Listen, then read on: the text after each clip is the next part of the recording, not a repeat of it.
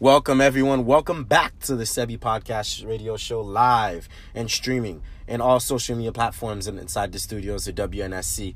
The madness that is March is upon us, and a lot of college basketball to discuss. Mike and I discuss that, and also the second half of the NBA season, and much, much more. Live inside Studio Z. Let's get to it. This is Sebi Podcast.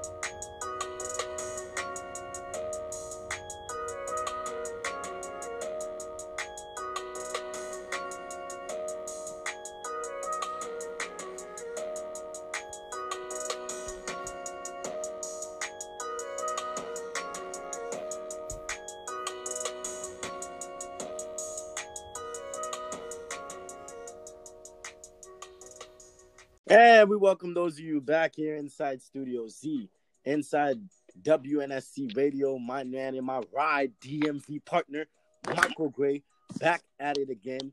Inside Studio Z. Seems like it's been forever, Mike, since we've seen each other, man. It's been a while. Yeah, it's been a good little minute, back and forth. You've been real busy, but, I'm glad to get back to it with you, brother. How you been? Yeah, we've been good. We've been superb.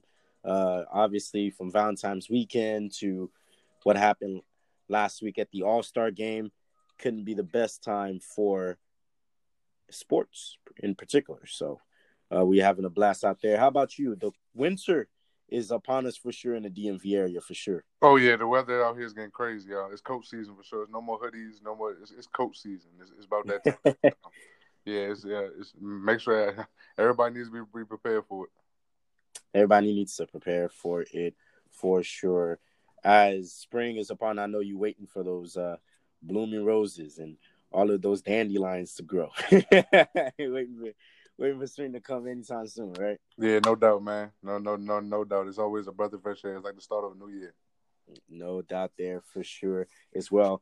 And into our world, the sports world, there's a lot of things that is going on, from Champions League to the soccer world, where that's kicked off, to the NBA, who's in full swing in the second half of the season, to college basketball. The madness is upon us. And that's where we're going to kick off today, Mike, with our opening segment today, folks. Our opening segment is proud and presented by Geico. That's right. All of our regional Central Florida partners. That's right. Geico, Gecko, even a gecko knows that 15 minutes can save you 15% on your car insurance. Geico, proud partners of the Sebi Podcast Radio Show. And Mike, will start off with the madness that is March. A lot of teams, we start to get to see the pretenders and the contenders at this moment. Late February, headed into that conference championship, and headed to early March, where they start to position themselves there for sure. So why don't we start off with some of the teams? I'm going to start off with Maryland for sure, right in your DMV area. That's like the team that's right there in your backyard. Right now, as it stands, Maryland atop of the Big Ten. It's presumed to be 9 or 10 teams, Mike, that can actually get in this March Madness, in this bracket in March, with 10 or 9 teams from this tournament. It's looked to see as the creme of the creme in college basketball, and the best conference in America. Yeah, the Big Ten basketball is really talking their talking. They're really having a prime season this year as far as the competitive nature inside the conference. I mean, when these teams go against other teams outside the conference, they show everybody what they can do. But when they come together and they play against each other and they battle it out for the regular season title and tournament coming up, oh man, it's been some of the best basketball we've seen in a while, especially this year by far. I mean, when you look at Maryland, when you look at Ohio State, a team like Ohio State that just defeated Maryland, but they've also defeated already this season 4 top 10 teams in the country, and it's just great.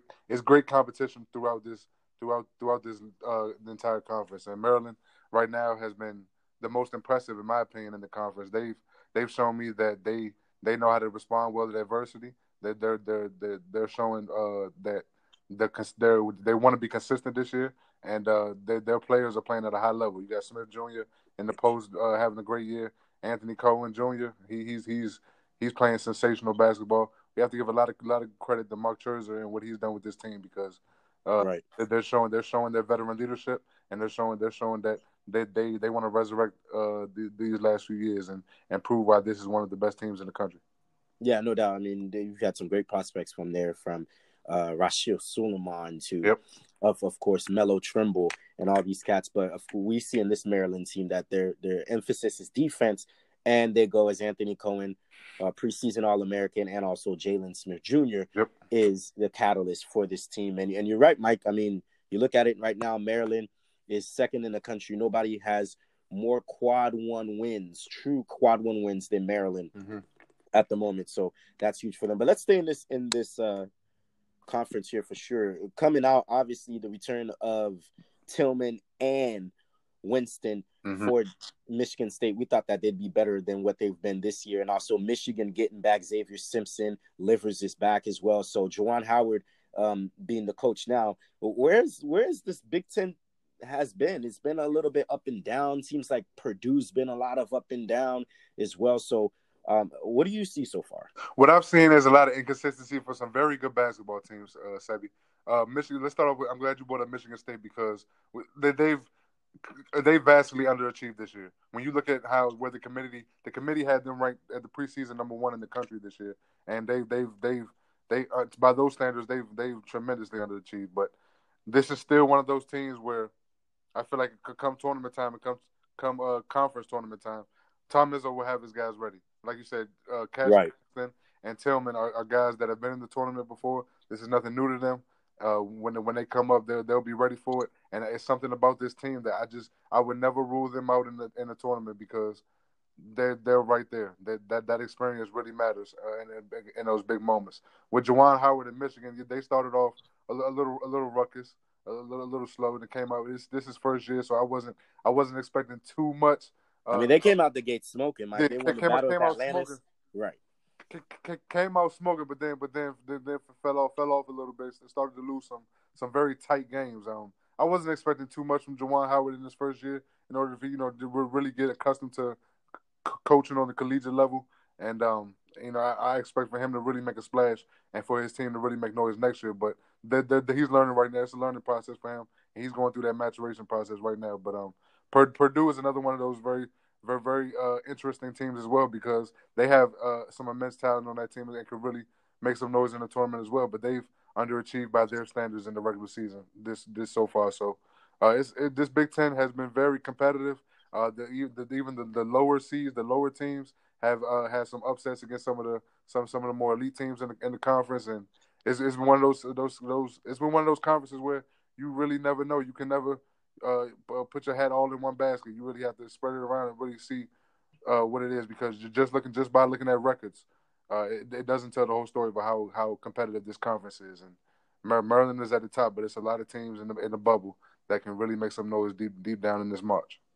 Night in and night out, in the Big Ten, you're gonna get a battle rumble there for sure. Lastly, before we go to other conference here, a team that's in the Big Ten that's really popped my eyes this year is the resurgence of the Hawkeyes of Iowa. Mm-hmm. They got this guy that could potentially be a Wooden Award winner in Garza. Mm-hmm. Big man inside, averaging 23 and 10. Nobody in the nation has more double-doubles than him. Not even Uzbeki from Kansas. So Iowa, to me, is a dangerous team.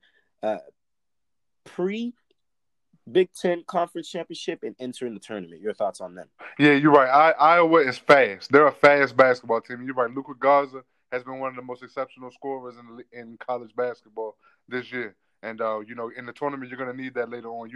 Sometimes, you might have those times where your offense gets stagnant, and you need that one guy that can just carry you and take you over the hump. And that's what Luka Garza is. I love this Iowa team. They can defend at a high clip, and they make big-time plays down the stretch of games and know how to suffocate you defensively. I like this Iowa basketball team, and I think depending on the matchups that they go up against and depending on where they rank in this Big Ten tournament coming up, I see them potentially, and also depending on what seeding they get, they can definitely make some noise. I've been very impressed with this Iowa basketball team so far this year.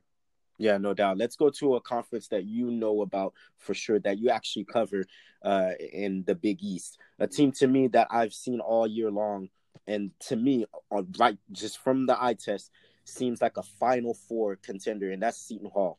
And this guy, Miles Powell, to me, if not Obi Toppin of Dayton, uh, they're right there with me and as my pick for player of the year. I mean, this guy is a certified bucket getter. He wears 13. He reminds you of James Harden of college basketball, a tough shot maker in crucial moments. And this time, it seems like Kevin Willard's team has got everything figured out. This Jersey team has been knocking on the door for years, but now they're on the latest bracket. They look as high as a 3 seed. Quincy McKnight is an absolute two-way defender as their point guard. They actually got the big man back. I can't remember his name, and Romero Gill, and that high pick and roll with Quincy and also Miles Powell can create damages come March because we know guard play is huge. So to me, Seton Hall looks like a contender as a Final Four opponent. How about yourself? They definitely are a contender. This team has impressed me. They've got some big time wins under their belt. They've dominated the competition, especially some of the some top competition already in the Big East. You know, they went to Villanova and beat them in Philly for the first time in over 25 years. I mean, this team has some elite talent on them. Miles Powell, we all know he's a stud. He's an NBA caliber player. Still in college, still in college basketball doing his thing. And then, like, I'm so glad you brought up Quincy McKnight because I don't think he gets enough credit for what he Right. does for this team. Not only is he the point, he's the facilitator. He plays great defense. He knocks down threes at a very high clip. This is a special basketball player, and you know, if it wasn't for the greatness of Miles Powell, we'd be talking about Quincy McKnight a lot more often. Like you said, Obiaju, he's come back to the lineup and given them some great minutes. Defensively, this is a special team, but And the guy I can't name his name, Mamu. I call him Mamu. He's come yeah. back. Yeah, the four guy. No doubt. He's come back for him, and yeah, it's one of those things with Sebi where Seton Hall is going to be very formidable because they can win close games. They have Right. closers on this team, and they have the ability to get stops late in games. And Miles Powell is one of those guys that can have one of those Kemba Walker like tournament runs if he gets hot. He's just one of those special sensational players, and Seton Hall is definitely in for a long tournament run if they handle their business and come in locked in with the focus that they've had all season. Yeah, no doubt there for sure. Staying in that conference there for sure. Not the real spark of the Villanova teams that we know in the past. There's no Bridges, Hart, or any DiVincenzo or anything like that. But they stay steady. Jay Wright, we know a quality coach that he is. But this guy, Sadiq Bey, all of a sudden is starting to make a name for himself. Yeah, Villanova is definitely one of the.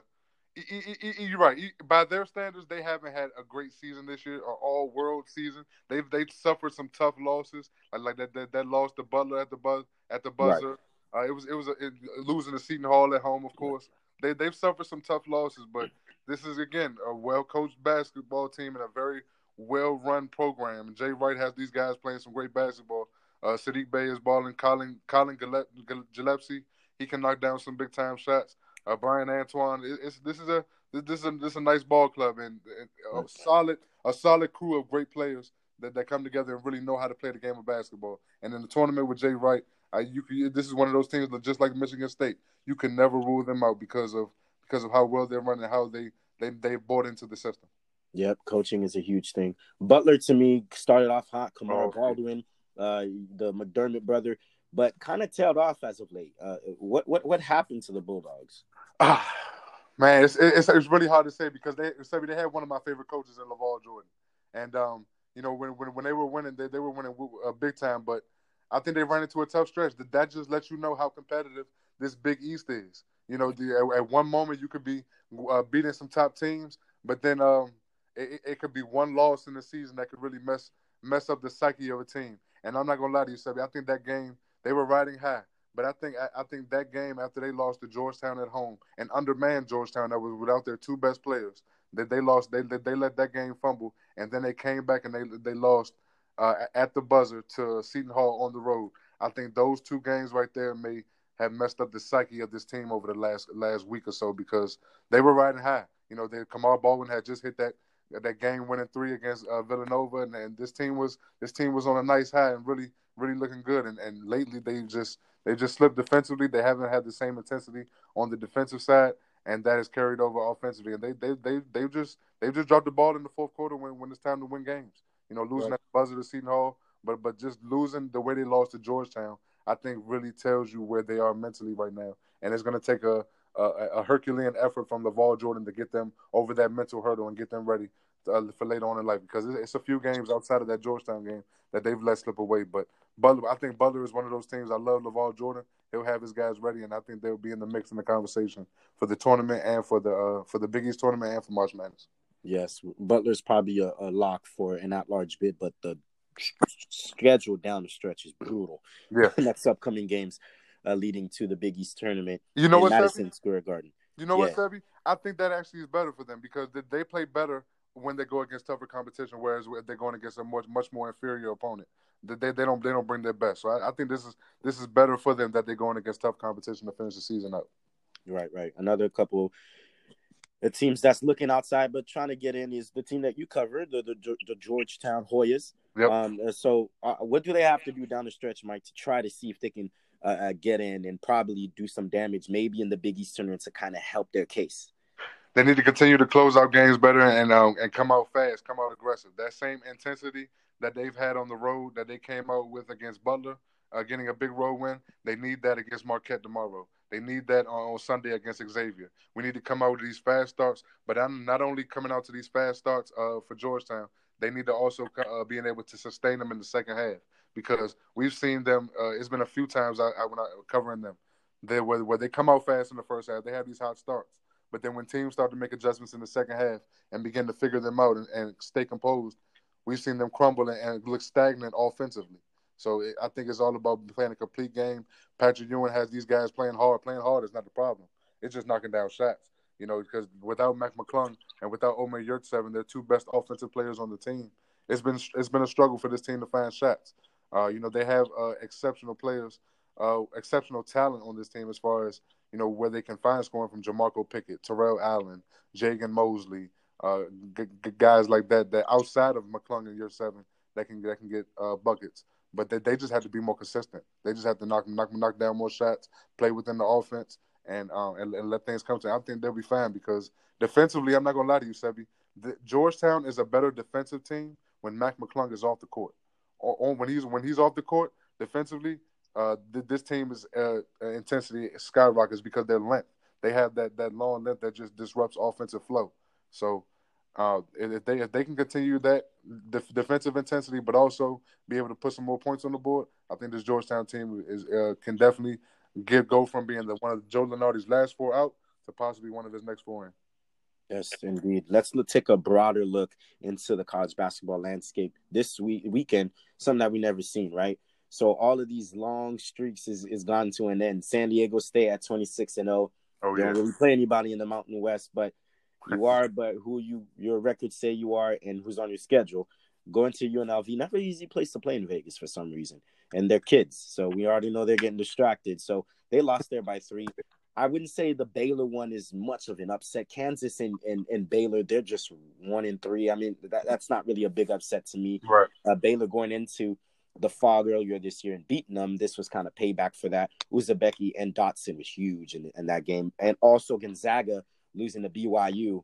Traditionally and historically, BYU's always given Gonzaga a lot of problems there. So 3 of the top 5 is gone down. So to me, I think this year is more open than any other year as a champion. So when we look at a broader thing, any of these teams that lost in the top 5, that kind of worries you the most? San Diego State does a little bit because of how they lost. They struggle to score against very physical teams, and I think that can bode bad for them in the tournament.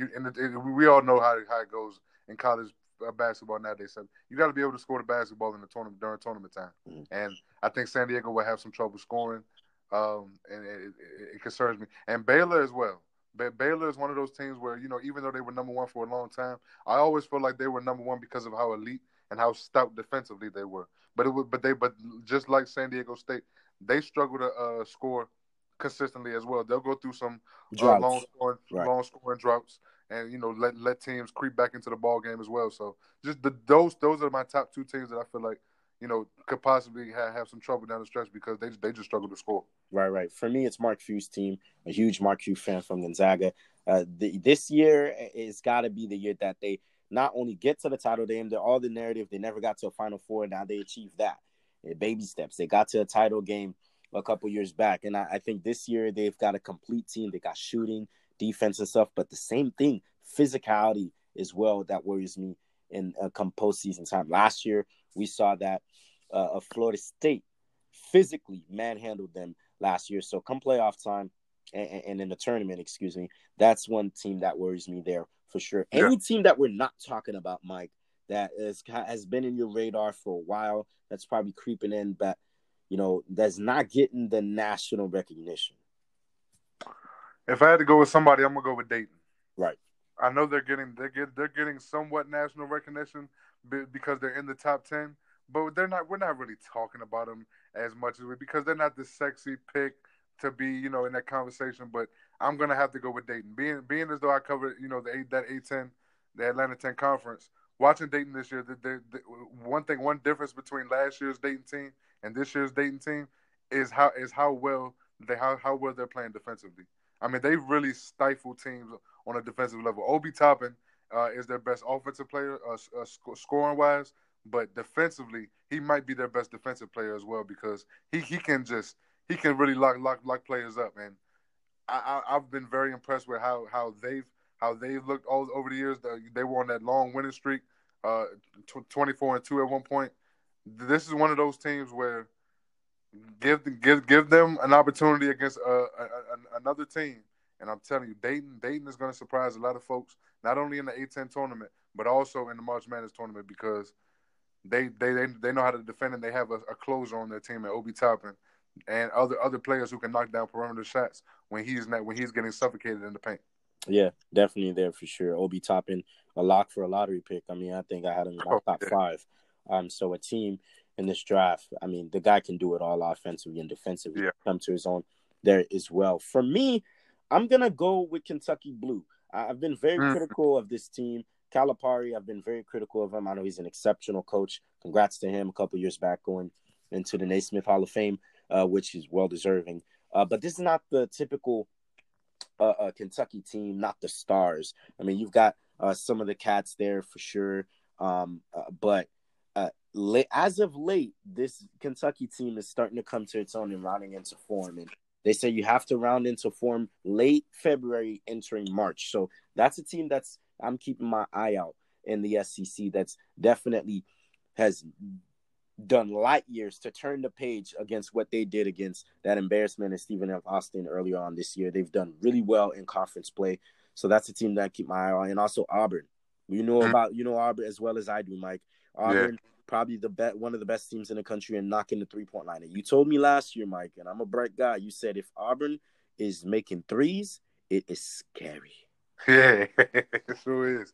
Auburn is one of those. Auburn has one of my favorite coaches. And I love Bruce Pearl, Mike. Oh, Bruce Pearl is so special, man. He's one of my favorite coaches in all of college sports. He's one of those guys that you could just run through a brick wall for, like you said. They'll be in the conversation just because of just how they play, how they knock down shots. They're going to always be in the mix, and depending on how consistently they knock down shots, will determine how far they go. And I'm glad you brought up Kentucky because in this system that John Calipari has of one and dones and freshmen and stuff like that, usually with the younger guys, it takes them a while to gel and really mesh and really understand the college atmosphere and really get accustomed to playing college basketball on a consistent basis. And normally towards the latter part of the season is when everybody starts to come together and really starts to hone in and lock in and buy into the system, and everything starts to come together for them. So I'm not surprised that they've been coming on as of late. And I fully expect this team to compete at a high level, and I expect Calipari to have his guys ready. Yeah, definitely there for sure. They're looking for a stretch to get in and potentially be 2 and maybe creep up in that 1 line if some havoc happens in the top through 5. Before we shift gears here, Mike, the journeyman that you are, tell the viewers and the listeners where you'll be this week for some of the biggest conference play. Big weekend. Big weekend this week. Saturday I'll be in Richmond covering the George Washington versus VCU Rams basketball game, and then on Saturday, and then on Sunday I'll be back here in the DC area covering the Xavier versus Georgetown game. Two big games for both teams. VCU and Georgetown have been losing their last couple games as of late. They're definitely on the cusp of trying to get into the tournament. So every game from here on out is huge. So I'm excited to see what VCU and Georgetown both do on their respective home courts this weekend. Yeah, VCU and Xavier, that's a huge one. I saw Xavier. No, Xavier Georgetown. Xavier Georgetown, excuse me. Yeah. Xavier Georgetown is huge. I saw Xavier go on the road and beat Seton Hall at their building. I mean, that's a huge game. If they can pull off that'd be huge for them as well. Heard it there from the journeyman, Michael Gray, my DMV ride partner there as well. But do not go anywhere, because when we come back, we shift gears and start to look at the second half of the NBA season and also talk about what we saw develop in the All-Star game with all of those changes live inside the studios of WNSC.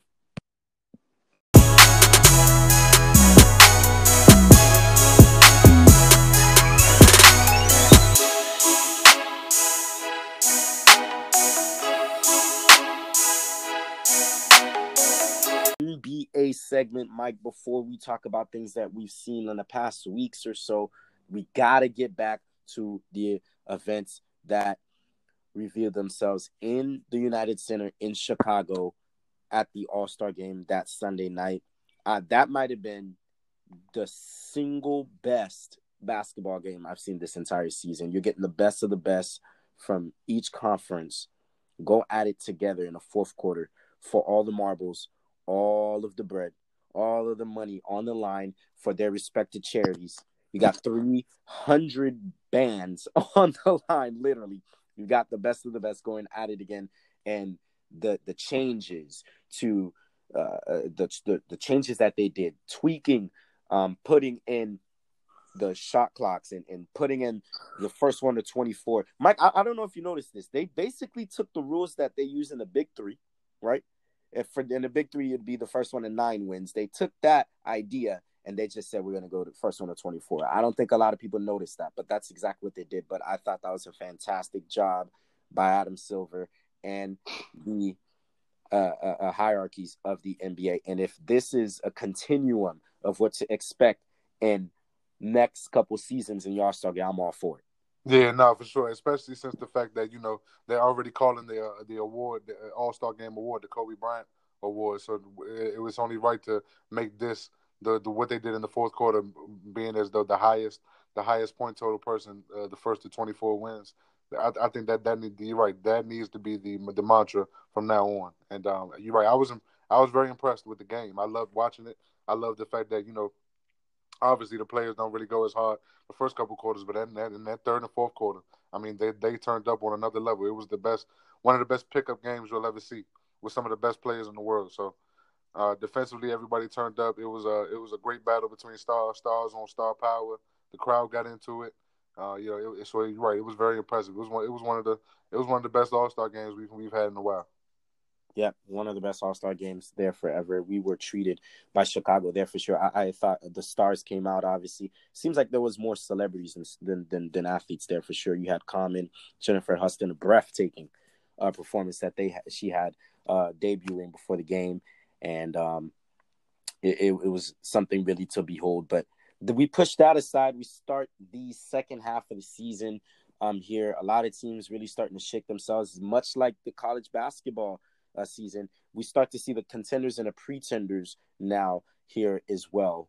And that actually leads us to this week's power rankings. Obviously, nothing has changed, Mike. The Milwaukee Bucks, it's only February 24th, and the Milwaukee Bucks are 1 win shy of 50 wins, and they've clinched a playoffs berth. Hasn't been done in a while. So you can tell what type of pace that they're on. This team is really on a mission there as well. We'll talk about them later. Something that really stood out to me yesterday, Mike, about them Giannis fouls out. Middleton, their second best player, comes in. I know that's nightmares to you. He comes in and drops 40 as well. And that was huge to me. It showed me different ways that this ball club can win. The Lakers been steady as well, 44-12. They're at 2. Toronto leaps up at 3. There's no problem there. What they've done is spectacular. Absolutely putting their foot on the throats of the Phoenix Suns. This team, they're gonna be a team to reckon with, along with the Bucks come postseason time in the East. Boston falls into 4. We'll talk about my boys later on, Mike. And also the team that made the biggest jump this week is the Houston Rockets. They go from number 10 to number 5. They've moved up to second in pace now, second in offensive rating, James Harden and Russell Westbrook. They said it only was a matter of time for them to put it together. They were putting it together at the right time. Yeah, absolutely right. Sebi, repeat the number 2 and 3 for me, please. Yeah, it was the Lakers at 2 and the Raps at 3. Got you. Yeah, I have no problem with the Bucks, obviously, for obvious reasons. You're right, Sebi. As a Wizards fan yesterday watching that game, it was stressful because Giannis goes out with the 6 fouls, and I'm like, okay, Bradley Beal is putting on the show. We got to win this game. I thought you guys had it, Mike. I did. And then Chris Middleton just takes over in overtime and puts on the show. I mean, I can't be too surprised because the first matchup against Milwaukee, he put up 51 when Giannis didn't play. So this 40-point performance, he's starting to play like it, having 91 points in the last two meetings against them. I mean, yeah, right. You're absolutely right. Milwaukee just showing you that they have different different ways of winning outside of Giannis. And the Lakers continue to win. Still one of the top teams in the West. Had a big-time win on Sunday against the Celtics. I'm not mad at that at all. The Toronto Raptors have been very consistent, have been beating some top teams, and just continue to develop and show how well coached they are under that Nick Nurse system. And the Houston Rockets are something I want to talk about because I've been very impressed with how they played offensively, but defensively, they've really stepped up on both sides. James Harden, over the last month and a half or so, I've actually noticed that he's actually been playing a little bit better defense than we've seen to start off the season. Along with taking a step back a little bit, Russell Westbrook has been putting on the show. He's really been the catalyst for how they've been playing over the last few weeks. So I'm not mad at that jump at all because they've been winning and they've had some big wins along with beating Utah on the road, a big win right there. They've been very impressive what I've seen so far, and I'm looking forward to see how they continue the rest of the season. I mean, I got to feel for Bradley Beal. I mean, this guy back-to-back 50 plus outings. Yep. Only the late Kobe Bryant has done that.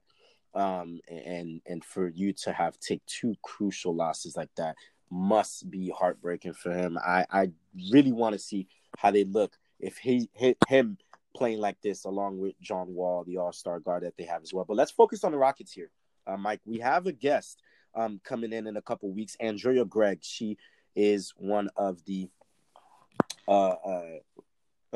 journalists down there in the Houston area that's going to join us as one of our panelists as a guest in a couple weeks, and follows and does a lot of works with the Houston Rockets organization. So I'm excited for that opportunity when she comes. But I want to focus on this because when they made that move for Capella to go east to the Atlanta Hawks, I was like, what are you doing? I mean, but Daryl Marley, we know how an aggressive GM he is, probably one of the best himself, and Mark Cuban.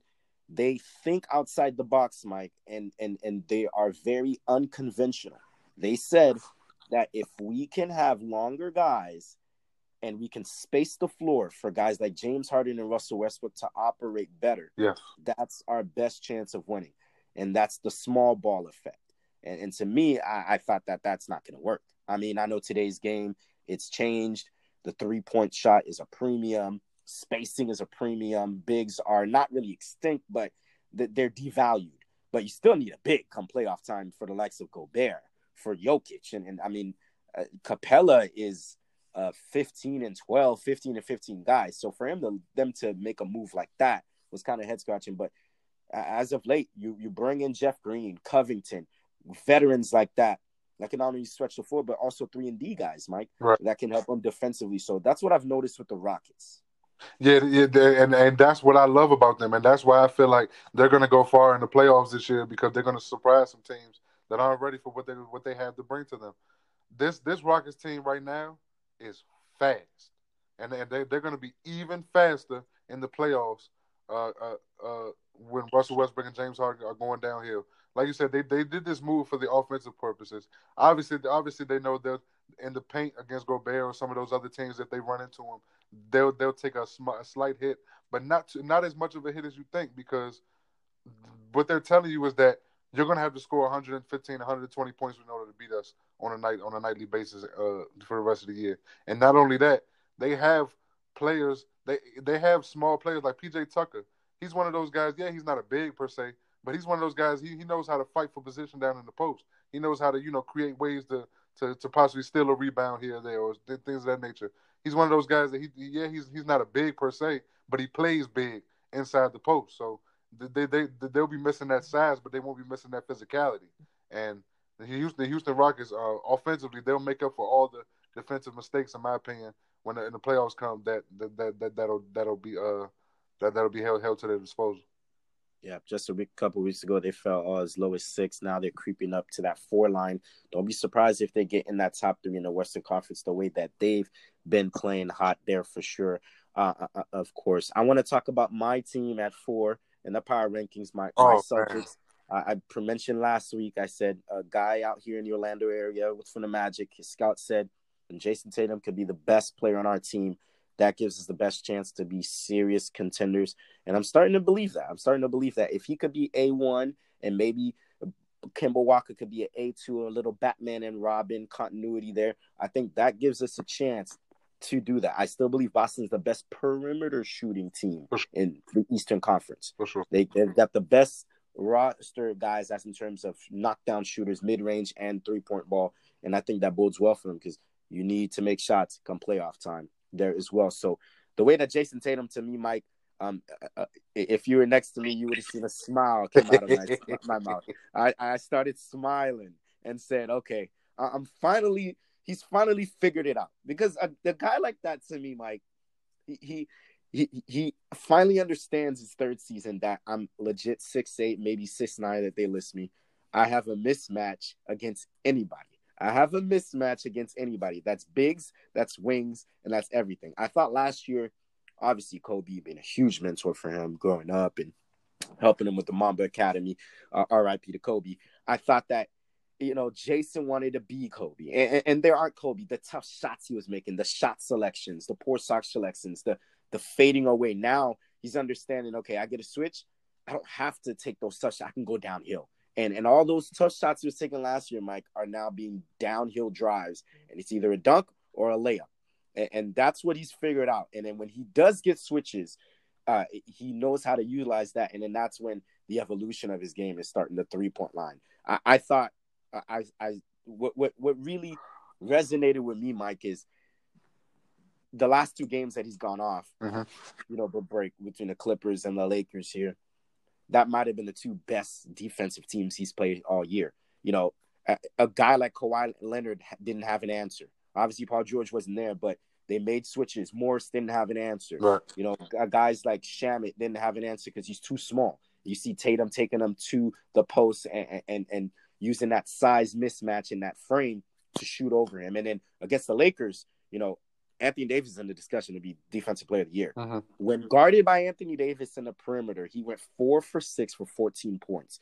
And then they put Kuzma on him, and it was a bucket. So that evolution to me bodes well for the Celtics, and I'm liking what I'm seeing with now post All-Star Jason Tatum looking to ascend to being a superstar. Yeah, no doubt. I think he's 1 year away from being a superstar at this point because the level that he's grown into this year, coming off the season he had last year, he's in the most improved player conversation for me based off how he played last year and the jump that he's made this year. This is a special basketball player. This is all world. And I think he is the best player on this Celtics team because I think he affects the game in more ways than Kemba Walker does. Defensively, he's a better player.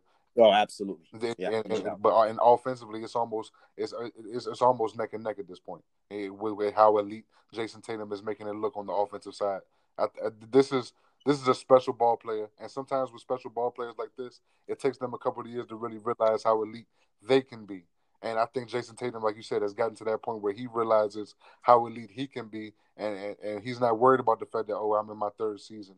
No, let's turn the gas up a little bit. You're training with Kobe. You got a chance to play with guys like Kyrie. you know, playing with Kimba, playing with certain players, like training with certain players, like you're at a different level of your career than most third year players are. You need to start playing like it and start having that mentality of that killer mentality every single game, and that's what I'm starting to see from him. And by playoff time, I think we will be deeming Jason Tatum as a superstar in this league. And yeah, you're right. This Boston team has the most players on in the NBA, in my opinion, that can create their own shots. And they've looked very well. They played very well over the last week or so. And Jason Tatum has been the leading catalyst for that. And I'm really looking forward to seeing what this guy does the rest of the season and on into the playoffs. Music to my ears. You can tune that up there for sure for my ball club and my roster there for sure as well.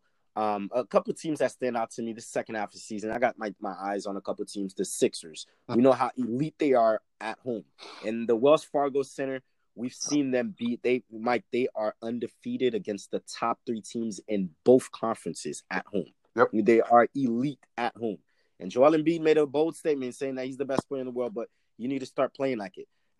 Doing it against Atlanta is not it. You need to start doing it against big teams. And now with Ben Simmons out for a while, they say not more than 2 weeks now. My eyes is on Philadelphia. I want to see that 9-20 record they have on the road, if they can change that, because right now they're the 5th seed.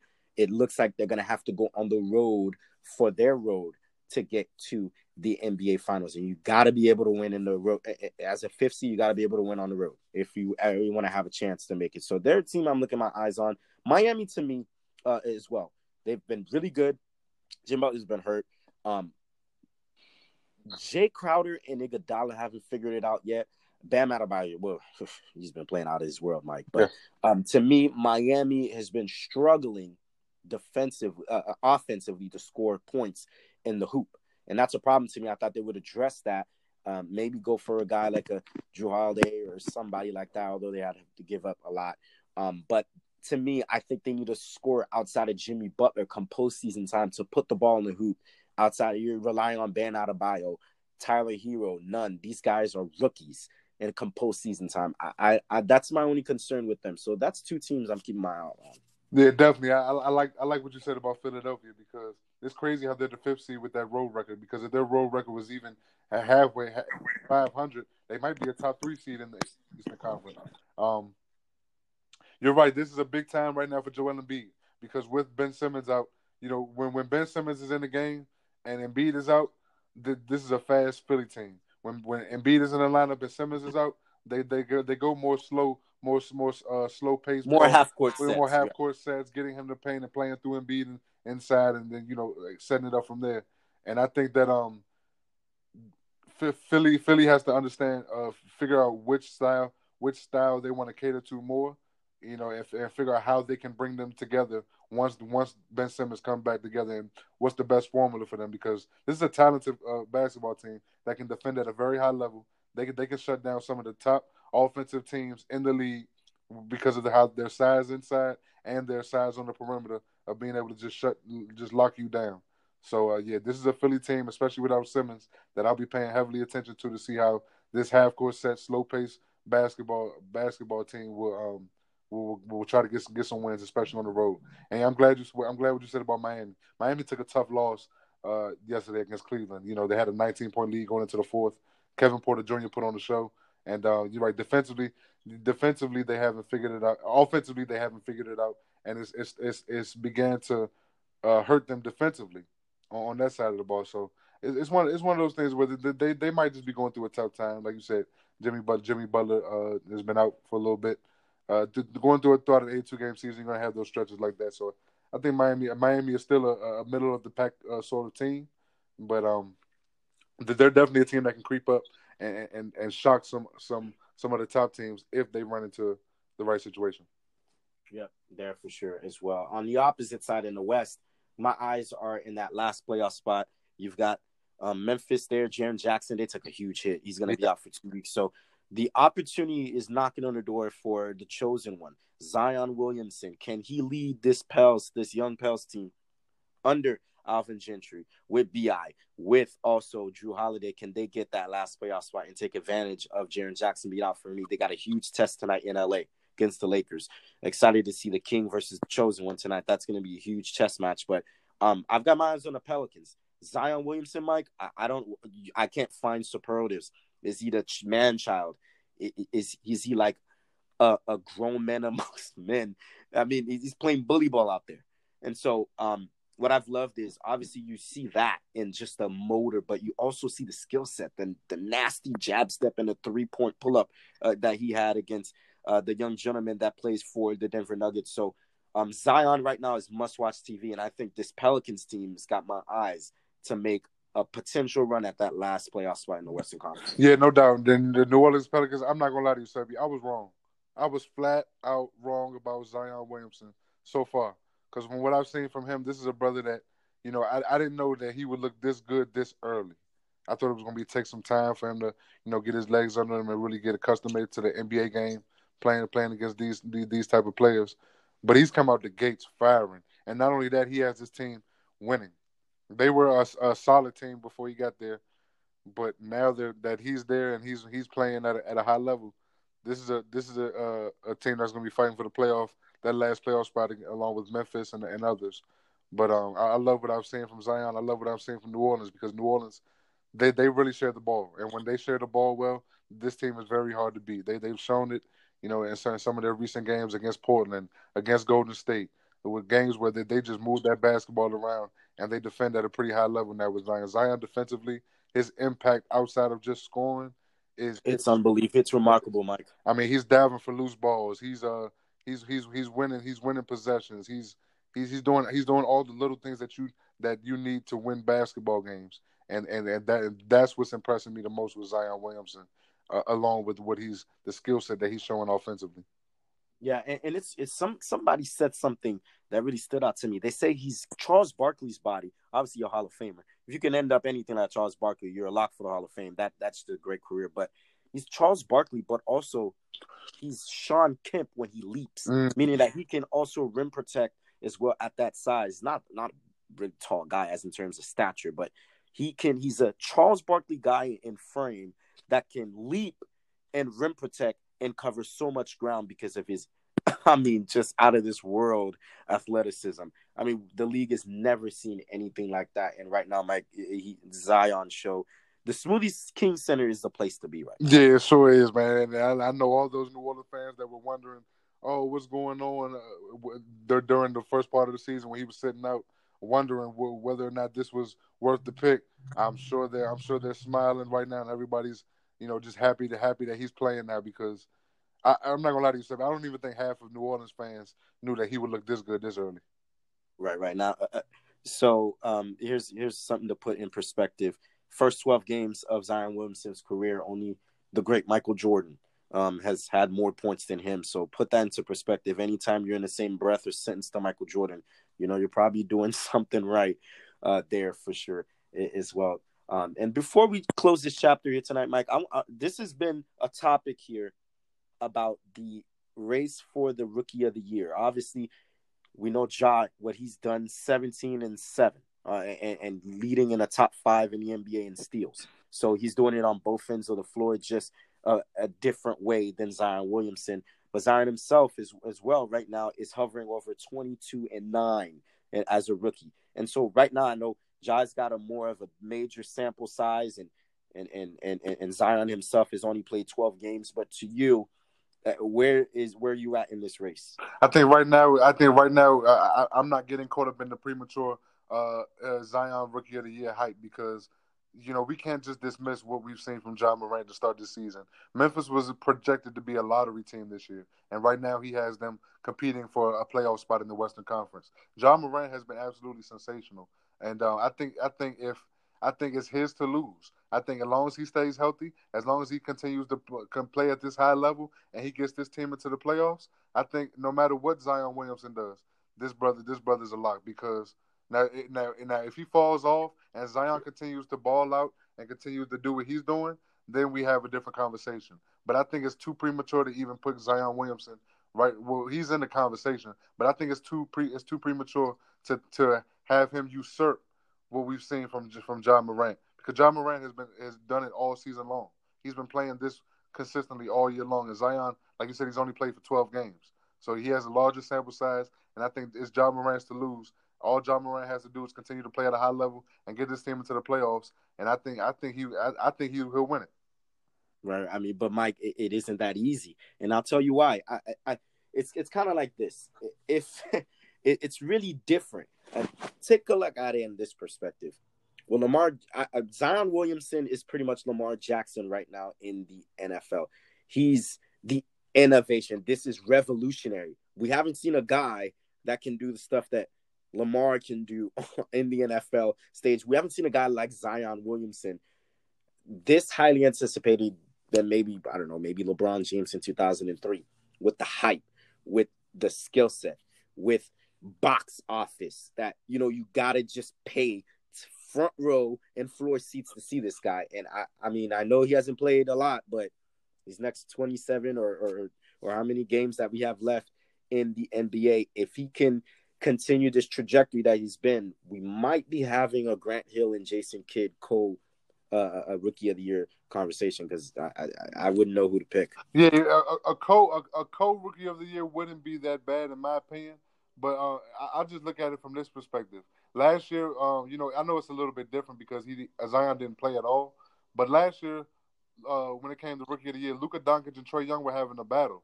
Luka Doncic was the outright Rookie of the Year to start the season off for most of the year up until All-Star break, and then Trae Young put on a show in the second half.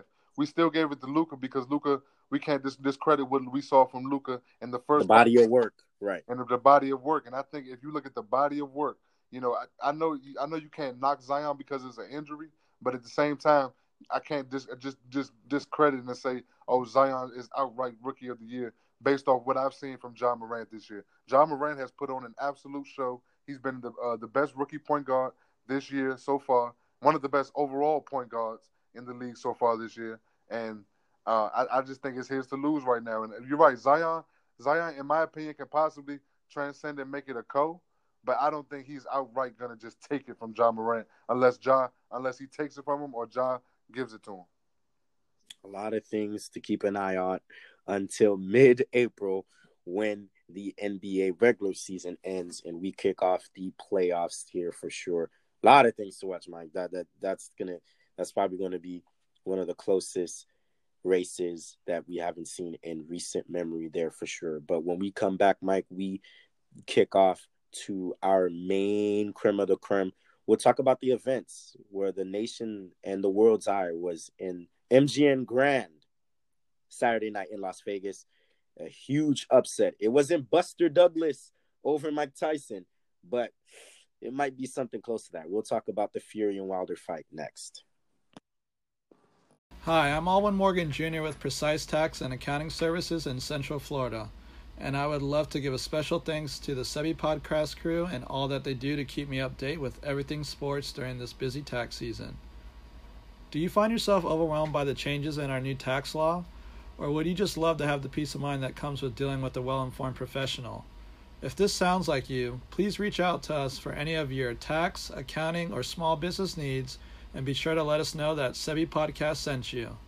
Thank you.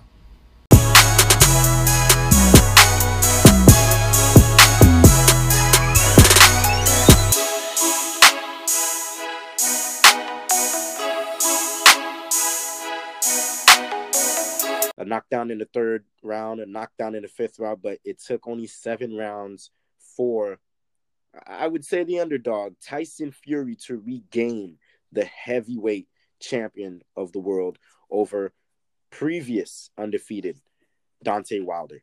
Mike, I was thoroughly shocked by what I saw. I wasn't as shocked because, if it was ever somebody that could be able to knock off Wilder and really humble him, it's Tyson Fury, because Tyson Fury is a technical boxer. He's a critical boxer. He's one of those guys that, you have to, pound for pound, you have to be able to hang with him for a long stretch of time, because he's not him and Wilder are two different. He's not like Wilder. Wilder's looking for the knockout punch. Fury is one of those guys that's gonna try to go back and forth with you, and if the knockout punch comes, it comes, but he's gonna set you up for it first. And I looked at this situation as, when you're riding on such a high horse, when you have all the momentum, when you have this confidence about you that can come off as cocky the most. Sometimes you need to fall flat on your face in order to regain your regain your being humble. Just getting back to being humble and understanding about the moment and what's going on, because Wilder was to a point where he felt like nobody could touch him, like he was untouchable. And sometimes you have to be knocked down in order to get back up and really show what you're made of as a champion. And I think this is one of those situations for Wilder that he'll take advantage of. What I saw with the first punch, that first punch that blasted his eardrum. I think from that point on, it was even tougher for him. And then we hear these stories about, the suit and all that. I'm not putting no stock into that. That's an excuse in my opinion. But as far as the fight concerned, I think I think people need to understand how hard it is to fight with the messed up eardrum. That alone right there was bad. Tyson Fury just came in with a better game plan, and he dominated the fight from a technical perspective. Whether or not Deontay Wilder would have came back in the later rounds and made anything happen, we don't know, because later on in the fight, the last couple rounds or so, you started to see him, connect a little bit more punches and being able to make just get a little bit more hits on Fury than he did the first 5 rounds. But it was so bad for him those first few rounds that his corner was like, nah, it's bad. But Tyson, if it was ever somebody to knock off the beast, knock off the bronze bomber, it was Tyson Fury. He came in with a better game plan. He was he was in much better technical shape, and the better man won that fight. Yeah, and this is what stands out to me. I'm a huge advocate for analogies, and this is one that always stands out to me. And I repeat this a lot. Mike Tyson, the great Mike Tyson, always said that everybody got a game plan. Everybody got a game plan until you get hit. Yep. And then when you get hit and you get knocked down, every game plan that you had is thrown out the way. That's exactly what happened in this fight right here. Tyson Fury, he made a bold statement. He said that, I want to win this round and I want to knock him out. And he said, why you want to knock him out? I said, I'm going to knock him out because I do not want to have any decision led on the judge's hand. Because one can say that last fight that they had, the first fight that went the distance, controversial, the judges might have ruled the wrong guy as champion. And so I thought Tyson Fury took that as fuel. He ganged up with his staff, and I think he had an amazing staff as in terms of his repetition and as in terms of his preparation for leading up to this fight. And you saw the difference in styles. You saw one guy that just had electric stuff. I mean, you think about some of the hard-hitting boxers that ever lived. Sugar Ray Leonard, Tyson, of course, the great Walt Frazier, and obviously you think of Deontay Wilder as well, with the electric stuff that when they just knock you in just raw, pure physical athleticism with the punches, it's just head blows. And so with a guy like Tyson Fury, a guy that is technically savvy, as a veteran that's been here for quite a while. Yeah. Reasons why I thought Wilder would win is I saw Tyson Fury walk out and I thought that the guy wasn't in shape. You could see in his legs he was a little gingery and bulkier in the stomach. I said, this guy has no chance. But I was wrong. He came in there. He said exactly what he would do. And he said that he would wear Wilder down technically, and then in the later rounds get his opportunities and make them chances to knock him out. And that's exactly what he did. And I think you're right, Mike. This probably was a wake-up call for Wilder. I think now he knows that, okay, I've got all the physical tools that I can knock somebody out, but there's more to much more than that. I got to be able to land combos. I got to be able to duck hits and things like that. And I got to actually be able to out of box and not just wait for my chances and just drill somebody like Popeye. And so it's going to be a wake-up call. I'm hearing noises they might have a rubber match, maybe a third match, but I think in the first 2 matches, we've clearly seen who the better boxer is. Oh, yeah, for sure. We definitely have. And like you said, this is a huge wake-up call. You have to get knocked down. You have to go through adversity in order to really grow as a champion. That's just how life works. You never grow always being the one on top. You have to go through some adversity. You have to get knocked on your back in order to really grow and show the heart of a champion. And that's what Deontay Wilder is going through right now, and that's what he'll do. That's what he'll continue to. He'll come back. I'm sure they'll have the rematch, and I'm sure he'll make amends, if not win, but he'll show a much better fight than what we saw on Saturday night. But you're absolutely right. The better fighter, the first two matchups throughout its totality has been Tyson Fury, and he's standing today as a champion. Yes, and now we look at his side of the equation. You talk about Fury, obviously way past his prime, probably in his 40s now. But when you talk about legacies, Tyson Fury is about a lot of matches that has been very critical that the judges have kind of given them the wrong end of the bargain. But where does he stand as one of the best modern day boxers at this point? He's one of the top heavyweight boxers we have in this era. I mean, when you look at the competition that he's gone up against, some of the wins, this was the win that really put him over the hump for me, because this was somebody in Wilder who's been knocked out by countless who has knocked out countless other boxers, and for you to not only win by TKO, but also dominate in retrospect both the matchups that you win against this guy who seemed almost unbeatable against everybody else. That alone right there, in order to be the best, you have to beat the best, according to terms, and that's what Tyson Fury has done. And I think when you look at the totality of his resume, he has to go down as one of the best boxers in this era. One of the best boxers there for sure, and a very, very expensive pay-per-view, Mike. I will tell you, a match. But I would say it wasn't wrong that I was mad.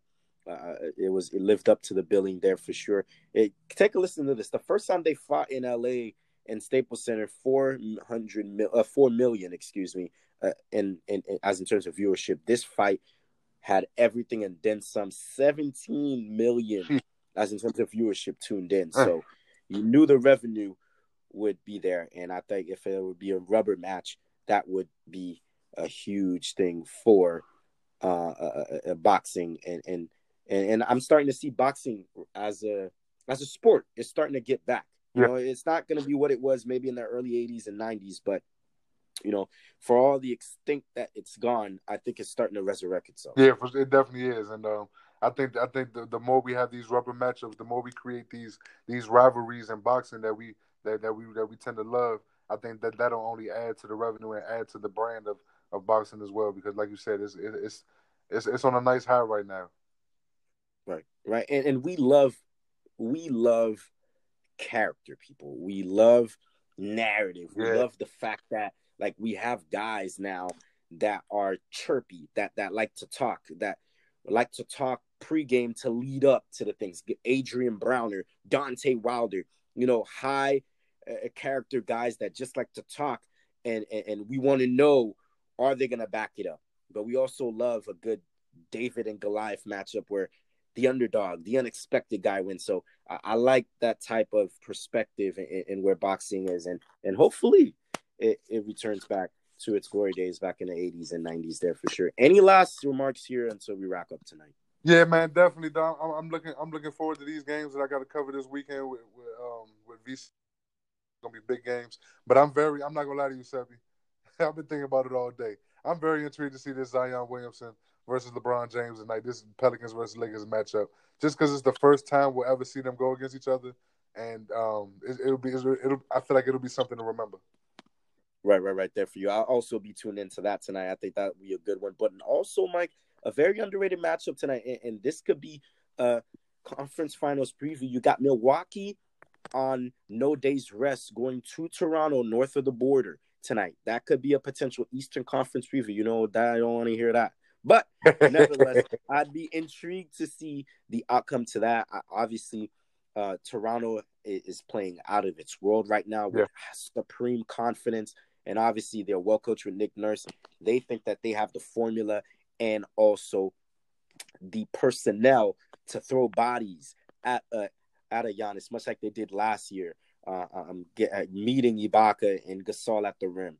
And so I want to see if the evolution of Giannis's game, what has changed this year to perhaps offset what Nick Nurse and his team is going to do. So I'm excited to see that tonight too. Great point. And also, your C's, your Celtics going against the Blazers. I'm intrigued in that game as well because the Blazers need every win right now. They need everything they can get.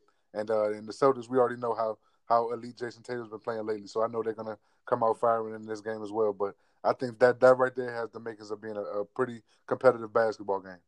Supreme basketball game tonight. TNT doing its job there for sure. And for myself and Mike, we want to say so long from now inside Studio Z. You've missed some of our recordings or some of our episodes? Have no fear. The Sebi Podcast experience is still here.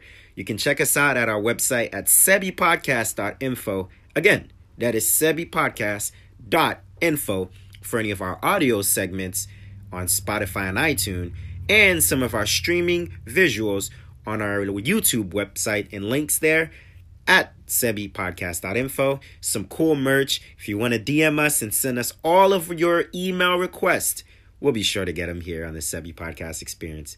And remember, folks, whether you're listening on air or viewing online, Sebi Podcast is wherever you go, and that is the slogan.